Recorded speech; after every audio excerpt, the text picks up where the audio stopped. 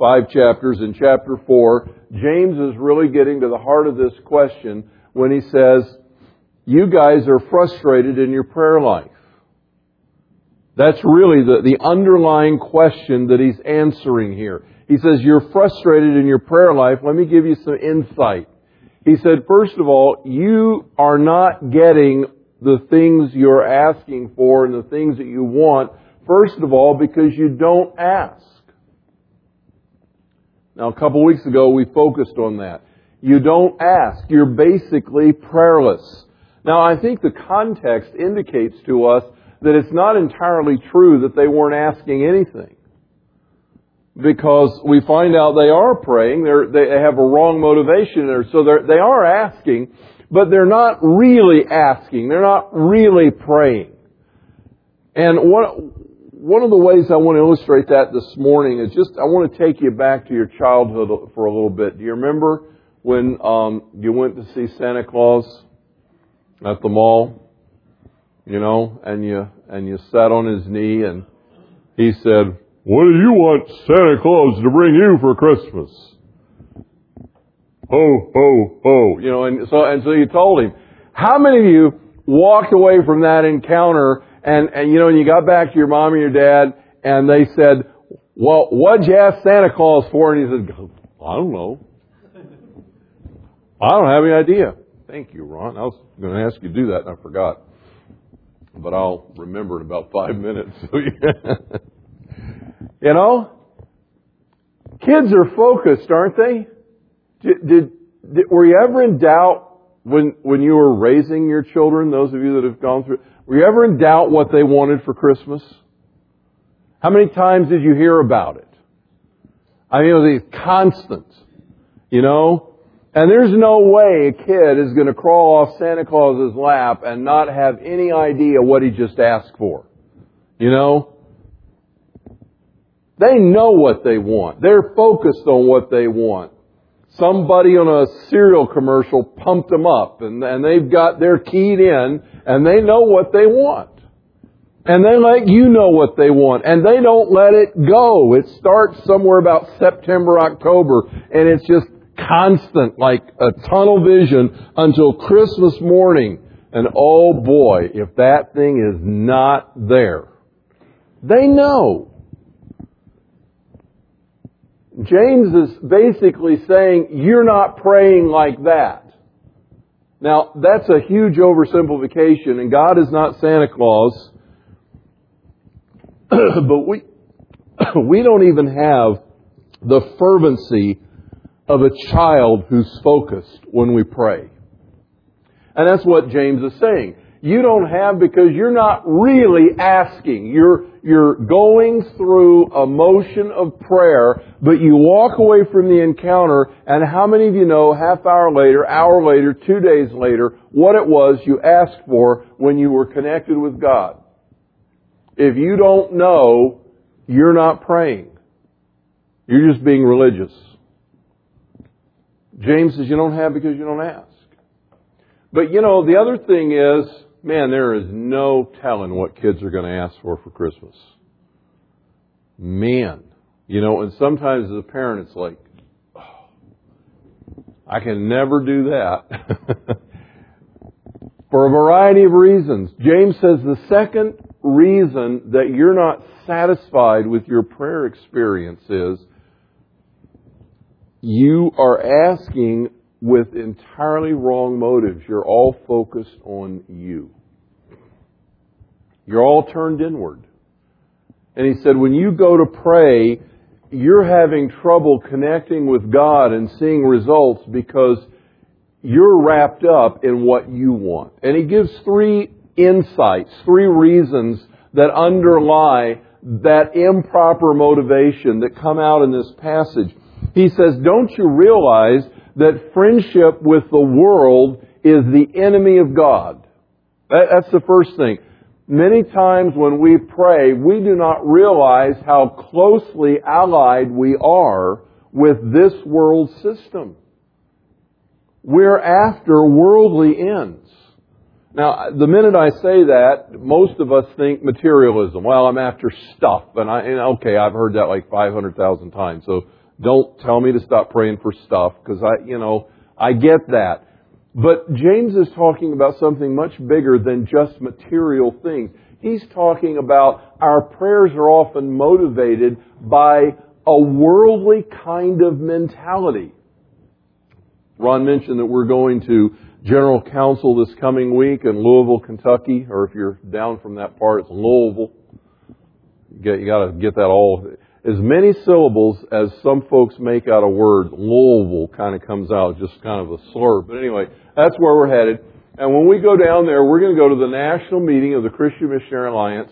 And you would think this is the pinnacle of spirituality, right? All the super saints from all the churches are going to be gathered in Louisville, and we're going to have a meeting, and guess what? There is going to be a lot of this world system in that meeting. You know why I know that? Because some things are going to be happening that we commonly refer to as politics. And you know what politics is all about in the church or in the world? You know what politics is all about?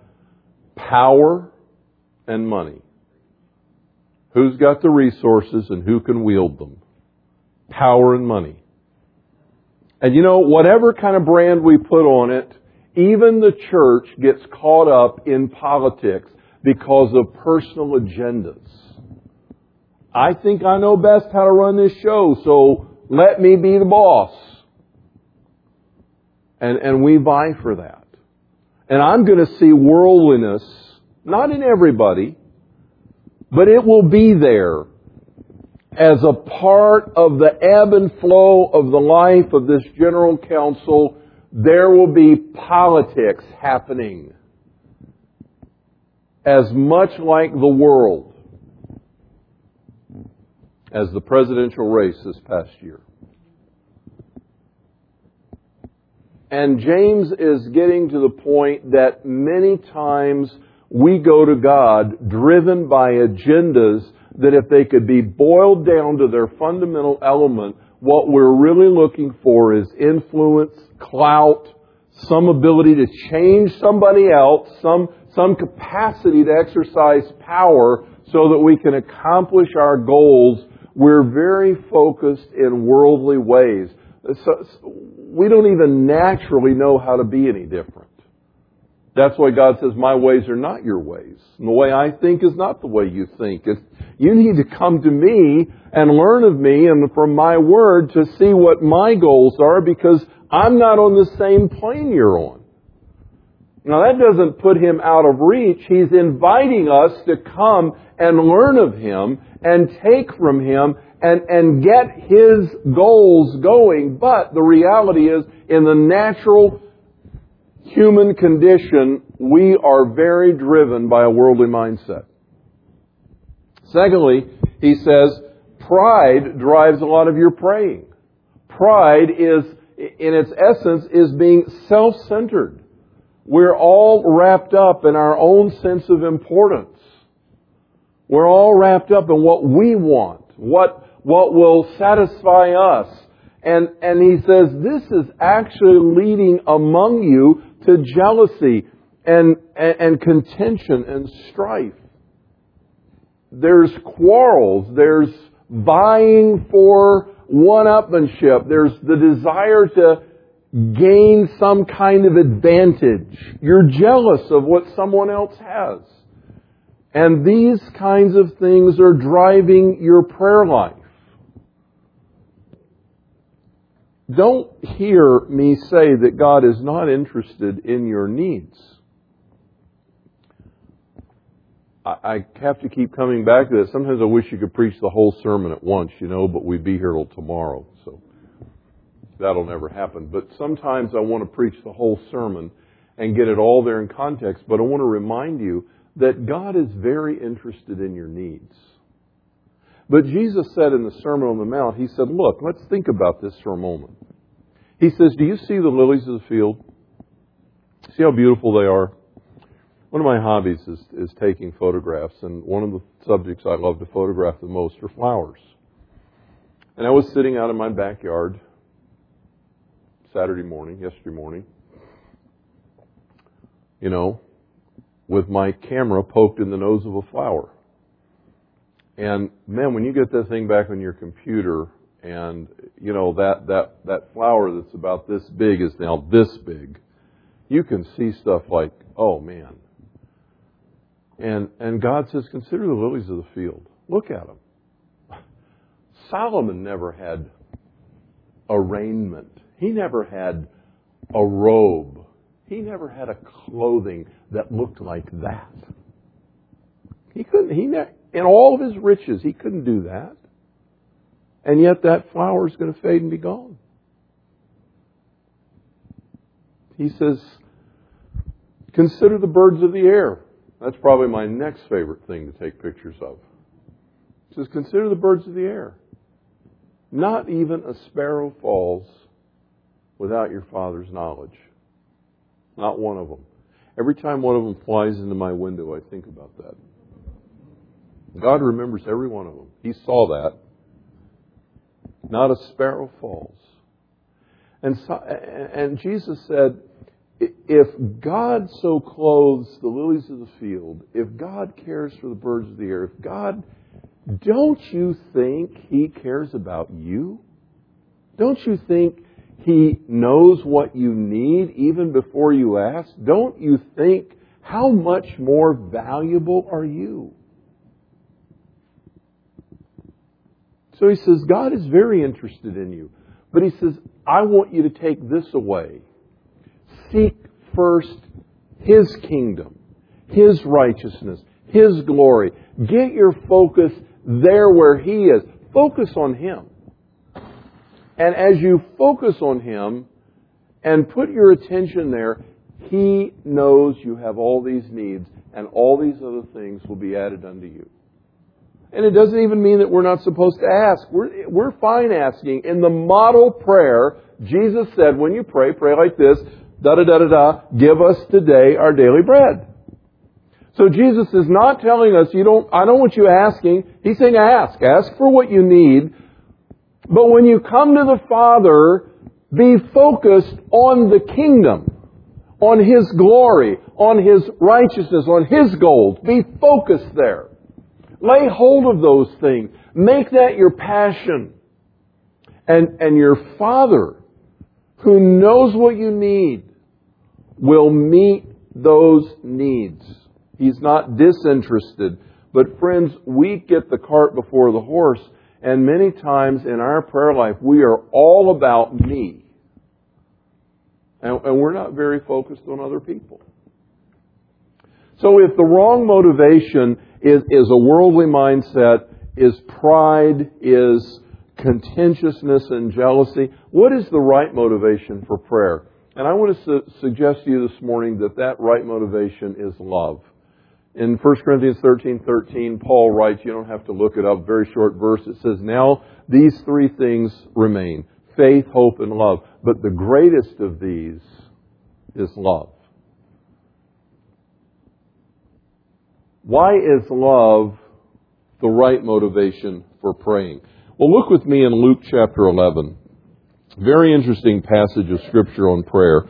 Luke chapter 11. And in this passage, Jesus has been teaching on the subject of prayer. In fact, this is Luke's recording of one of the times that Jesus taught about the model prayer. And in Luke 11, I'll be there in a moment. Luke 11, verse 5, after teaching the model prayer, He says, by the way, I'm calling the Lord's Prayer the model prayer because it's not really Jesus' prayer. I mean, Jesus wouldn't be praying, forgive us our debts, our trespasses, as we forget. He didn't have any. So this is a model prayer. But in verse 5 he says, suppose, Luke 11:5, suppose one of you shall have a friend and shall go to him at midnight and say to him, friend, lend me 3 loaves. For a friend of mine has come to me from a journey, and I have nothing to set before him. And from inside, this guy will answer and say, don't bother me, man. The door's already been shut. My kids and I are in bed. I can't get up and give you anything. Jesus says, I tell you, even though he will not get up and give him anything because of their friendship, yet because of his persistence, he will get up and give him as much as he needs. And I say to you, ask and it shall be given to you. Seek and you shall find. Knock and it shall be opened to you. For everyone who asks receives, and he who seeks finds, and to him who knocks it will be opened. Now, suppose again, one of you fathers is asked by his son for a fish. He will not give him a snake instead of a fish, will he? Or if he is asked for an egg, he will not give him a scorpion, will he? If you then, being evil, know how to give good gifts to your children, how much more will your heavenly Father give the Holy Spirit to them that ask Him? Now, in this passage, there are two illustrations that have to do with prayer. And I want to connect the analogy here with the Father, with fatherhood, with parenting, because Jesus does this, and I think it's a legitimate connection. I want you to think about being a parent, or if you aren't a parent, have parents, or think about a relationship that's very close to you. Think about this parent thing. Unless you're abusive, I can tell you from experience and just from knowing human nature, your desire is to bless your children.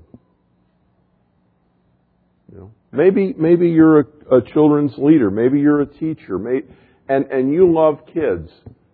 Don't you want to bless them? Don't you delight in blessing the children? You want the best for them. You always want to give them the best. There's nothing that gives me more joy than giving. My children are grown, and I still love to give them something they enjoy. Sometimes it's just my blessing. My younger son Jonathan's up in northern Wisconsin this weekend, whitewater rafting. Maybe if they have white water, I don't know. But anyway, that's what that was the plan. And he didn't need a thing from me. Well, he did need a couple things, but he basically needed my blessing. And I longed for him to go and have a great time. I remember the times I went whitewater rafting. I wanted him to go and enjoy that. Man, go have fun. I had a lot of other things I wanted to say, but I shut my mouth and talked to God about. But I wanted him to go have fun. Go enjoy yourself. I want my kids to be blessed. The Father wants to bless us. I mean, Jesus is the one that says, if you being evil know how to do this, how much more? So just make the connection. Just get it, make the connection. God loves to bless you. He wants to give you wonderful, good stuff. He really cares for you. Now then, but what happens in the home when the kids are fighting with each other? And it's like, and they're arguing and complaining, and the whole atmosphere of the home is in turmoil. What do you want to do then? You want to bless everybody and I want to box heads, man. I want to just now I'm joining the fracas. It's like, come on. I'm not happy about that. Jesus is relating us to the Father in some very human terms. And He wants us to connect with God. James is the one who says, hey, look, when you go to God and you're all fussing with your brothers and sisters, the church, and you're jealous and you're angry and you're upset and you want to, call down fire and brimstone on He says, listen, God has a hard time relating to you. You wonder why your prayers aren't answered? God's not pleased with that kind of behavior. But when our focus is love and compassion and concern for one another, and we are selflessly invested. Man, the Father loves to bless. That's what He likes to do. And Jesus, in this passage, says some very interesting things. I'm going to come back to this in a moment, but He says among them, ask and it will be given you. For everyone who asks receives. Everyone who seeks finds. Everyone who knocks, the door is opened. Jesus says that. You say, well, it doesn't happen that way for me. Okay, let's check out and see if something's gone wrong with what's going on. Because Jesus says if you got the plan here, this is what will happen. What about this guy that goes to his neighbor in the middle of the night, his friend, in the middle of the night, and says, I've had another friend show up out of town, and I don't have anything to give him. And I'm going to ask you to give me 3 loaves. For whatever reason, I didn't catch this until I was reading this morning, 8 o'clock service. I used to love this when God does this to me. I missed the 3 loaves part, you know. I know this passage so well. Do you know, does that ever happen to you? You know something so well you think you know all the details? And I knew the guy was going for bread, but I missed the 3 loaves. How specific is that? You know, he says, I want 3 loaves. He knew exactly what he wanted. Because he said, I have nothing. Now I want to tell you a couple of stories, and then I want to relate this to you. For about 15 years, I served the community as a volunteer paramedic. And I was not ignorant of my own motivations in doing that. There are a lot of reasons why people get into wild and crazy stuff, like being police officers, being paramedics, being firefighters. There's all kind of reasons. And among all the ones that are noble, there's the things like the adrenaline rush, and all those kind of things that happen when the alarms go off. But a large part of the motivation for me is my nature is kind of like rescue ranger. Okay? I like to go do something for people and see a result and know that because I came to the rescue, something good happened. And that is immensely satisfying to me. For me personally, that satisfies a need in my psyche. I don't know how to explain it, but I like to know that I have been useful and helpful to someone who is in trouble. I don't have to hear it from them. Thank you very much. I don't have to hear that. I just have to know that what I did caused a positive effect. You know, I could get called out to someone. We have someone unresponsive. Please respond. We go to the scene. The person's unresponsive. And you check their blood sugar and it's like 28. And so you start an IV and you push some dextrose into their veins and all of a sudden their eyes flutter and they wake up. Usually they want to take on the world for a few seconds. But they come around and I made a difference. I can see this right in front of my eyes. I did something and they're better. You get the call, the person's heart is racing, just going 9,000 miles an hour it seems, and they're kind of in and out of consciousness, and you hook them up to the monitor and they're in this incredibly rapid rhythm, and you start an IV and you push some verapamil, and all of a sudden that heart rate comes down, they start feeling better, and it becomes an efficient pump again, and you look at it, I did something, and they're better. You go to the accident scene, and here's this person that's bleeding, and they're moaning, and they're in their car, and you check their airway, and you open that, and you check for bleeding, and you check for circulation, and you get good support going, and you get them extricated safely, and you get them to the hospital, and I did something, and it had an effect, and I'm glad to have been involved in that. That is immensely satisfying to me. For many, many years, I did, the first 15 years of my pastoral ministry, I spent a lot of time doing pastoral counseling.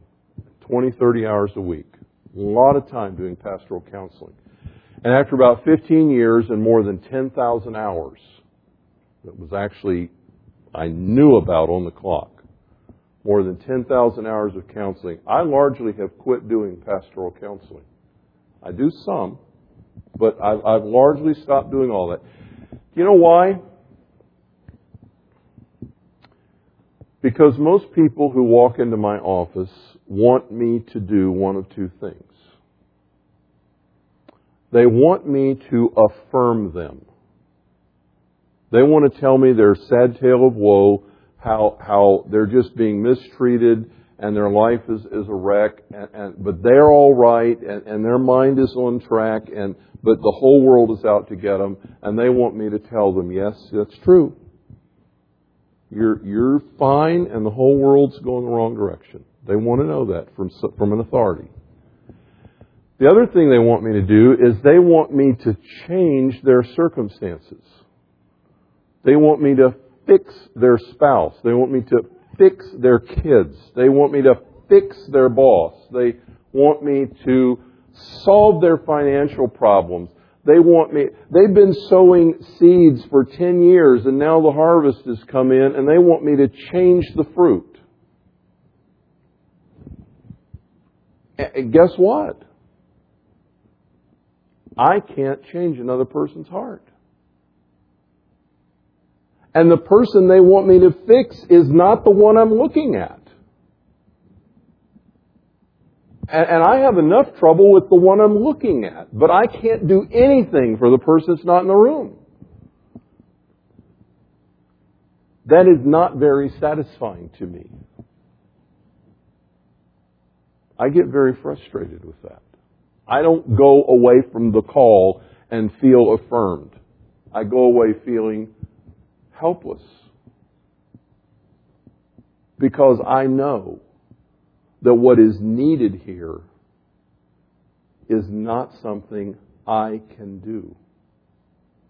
What is needed here is for God to get inside and bring the grace of repentance. What is needed here is for God to open eyes that are blind to the truth. What is needed here is God to heal and mend a relationship that is humanly beyond repair. What is needed here is a miracle. And I can't perform miracles. But I was reading this past week, and I was thinking about numerous insoluble issues. And I was reading Andrew Murray on this subject of prayer, and God spoke to me from one of the passages about this very passage that just really touched my heart. You know what this guy said when he went to his neighbor's house and started pounding on the door? My friend has come to me from afar, and I have nothing to give him. I have nothing to give him. So I'm here because I know you have something. I want 3 loaves for my friend. Oh, I'm tired. We're already in bed. Now, God is not like that. Jesus is just painting the story. That's not the way God is. But Jesus is getting across a message here that this guy went to a friend that he knew had what he needed, and he said, I am not going to stop until I get 3 loaves. So you can forget about going back to sleep. I am not going to stop knocking till you get out of the bed and come give me 3 loaves. And Jesus said, I tell you, the friendship's not strong enough to get the guy out of the bed, but he won't quit knocking on the door. And he knows he's never going to go back to sleep if he doesn't get up and give this guy what he wants. And so Jesus says, back around to prayer, Ask, seek, and knock for what? For my friend. That I don't have anything to give. But God is all powerful. God is omnipotent. He is the mighty one of the universe. He has the fountains of living water. He has the bread of life. He can do the miracles. Go bang on His door. Go ask Him. Go seek Him. Go knock until you get an answer. Don't go away and forget 5 minutes later what you even said. You don't want it very badly if you don't know what you ask. If you went to prayer meeting and you left prayer meeting and you don't know what you prayed, if you got in your devotions and you mumbled something and now it's lunchtime and you don't even know what you asked for that morning, you don't want it very badly. But here's a person, that's an amen from the back row, by the way. But here's a person who says, I'm not giving up until I don't have what they need. And I'm not giving up until you give it to me for them.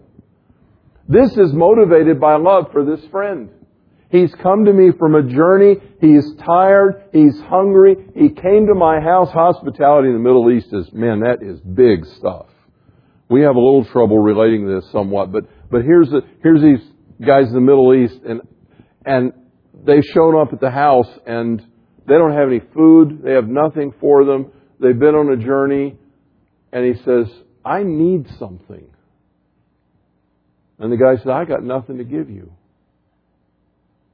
Can you feel the concern here? The frustration? I don't have anything to give you. I'm going to go to my neighbor's. I know he's got bread. I'm going to go to his house, and I'm going to get those loaves. And I'm not leaving. Now I'm not leaving until I get it. Jesus said, if you will pray like this, you ask, you seek, you knock, because everyone who asks like this receives. Everyone who knocks, the door is open. Everyone who seeks finds. What do you need that you don't have to give someone else? What do they need?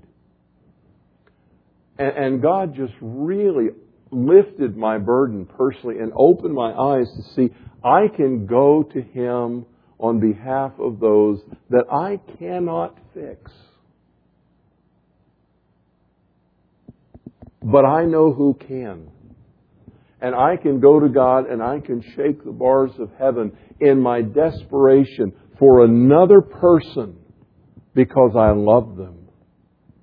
Because I love them. I want to help them.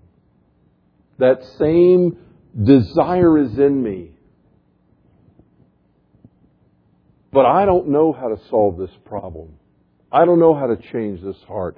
I don't know how to fix this disaster. I can't work the miracle that provides the job or opens up the solution to the bill problem or transforms the wanter and aggressiveness. I can't fix this, but God can. And the invitation here is, come to me and ask me. The Father says, come ask me. I want to bless. And if your motivation is in compassion for another person, listen, if I can add to Jesus' story by combining it with His teaching on prayer in the Sermon on the Mount, this is in essence what He's saying. If you come to the Father and bang on heaven's door on behalf of this other person, because you love them and you want God to bless them and you're concerned about their soul and their heart and their need. You want their marriage healed. You want their relationship with their kids healed. You want their job problems. You want their heart repaired. You want it healed. You want their depression lifted. And you're banging on the doors of heaven and pleading with that. The Father will say, here are the 3 loaves. And by the way, here's a 4th one for you. Because you said you had nothing. you take one yourself. If you come to the Father with kingdom goals as the prime motivation of your praying, Jesus says your Father knows what you need. And He will gladly bless you. His heart is delighted when your focus and passion is on the need of another person. That person could be in your family. You know, I'm praying for John on his rafting. I'm praying for him. You know, but our first tendency is, you know, everybody has the same, and we prayed this for Dan and Kalinda and Dan's trip. Our first thing out of our mouths is, Lord, keep them safe. But you know what? Not everybody is kept safe. Sometimes accidents happen. Sometimes other things happen. I want him safe. But I've been praying, God, make him a witness. God, give him consistency and faithfulness in his testimony. God, give him opportunity to speak into the lives of other people. God, use him for eternity. Make this time count. I want him to have fun. You know what? And sometimes we get this all confused. And I got to be religious over here. Then I get fun over here. And we don't connect the two. Our life is a seamless whole. And I think on a situation like that, you ought to be having the time of your life in Jesus. Just having a ball in Jesus. And seizing the opportunities to share Jesus Christ. And so I'm praying. And I want God's blessing because I love Him. And I'm praying for you. When I become aware of your needs, I want God to give you what I don't have to give you. I can't fix human hearts. I might slow a physical heart down with the right medication, but I can't fix your spiritual heart. But I know someone who can. And if I come to Him and plead with Him, He will. If I'm focused. So God cares about our needs. He doesn't want us to neglect asking. But He is really thrilled when our total passion is to secure His blessing for someone else. That kind of intercessory praying thrills the heart of God. And Jesus' affirmation is, if you ask, He'll give you. If you seek, you'll find it. If you knock, the door will be opened. I want to challenge you this week as you go out of here. I want to challenge your prayer life. How much love is in your heart for the people in your lives? How much love is there? A good gauge is by how fervently you pray for them. Because the only real power you can bring to bear in their life is the power of God. So how much time are you spending in prayer for another person to secure the blessing of God? Do you realize that you have nothing to give? Or are you still busy laboring trying to shore them up, with this help and that? You don't have anything to give them that will really transform them. We need to realize that we are broke. I'm talking about materially, financially, spiritually. We're bankrupt. I have nothing to give, my friend. I have nothing. The first real step to desperation is recognizing your poverty. I have no power. But, oh God, you have power. I want you to do something here. And I was encouraged as I meditated on that. And I want you to be, if you will pray like that for someone else, God will answer. I'm putting him on the spot, but I didn't say it. Jesus said it. If you pray like that for someone else, God will answer. And don't give up until you see that answer. It's not that God's deaf. It's not that He didn't hear you the first time. It's not you have to beg Him.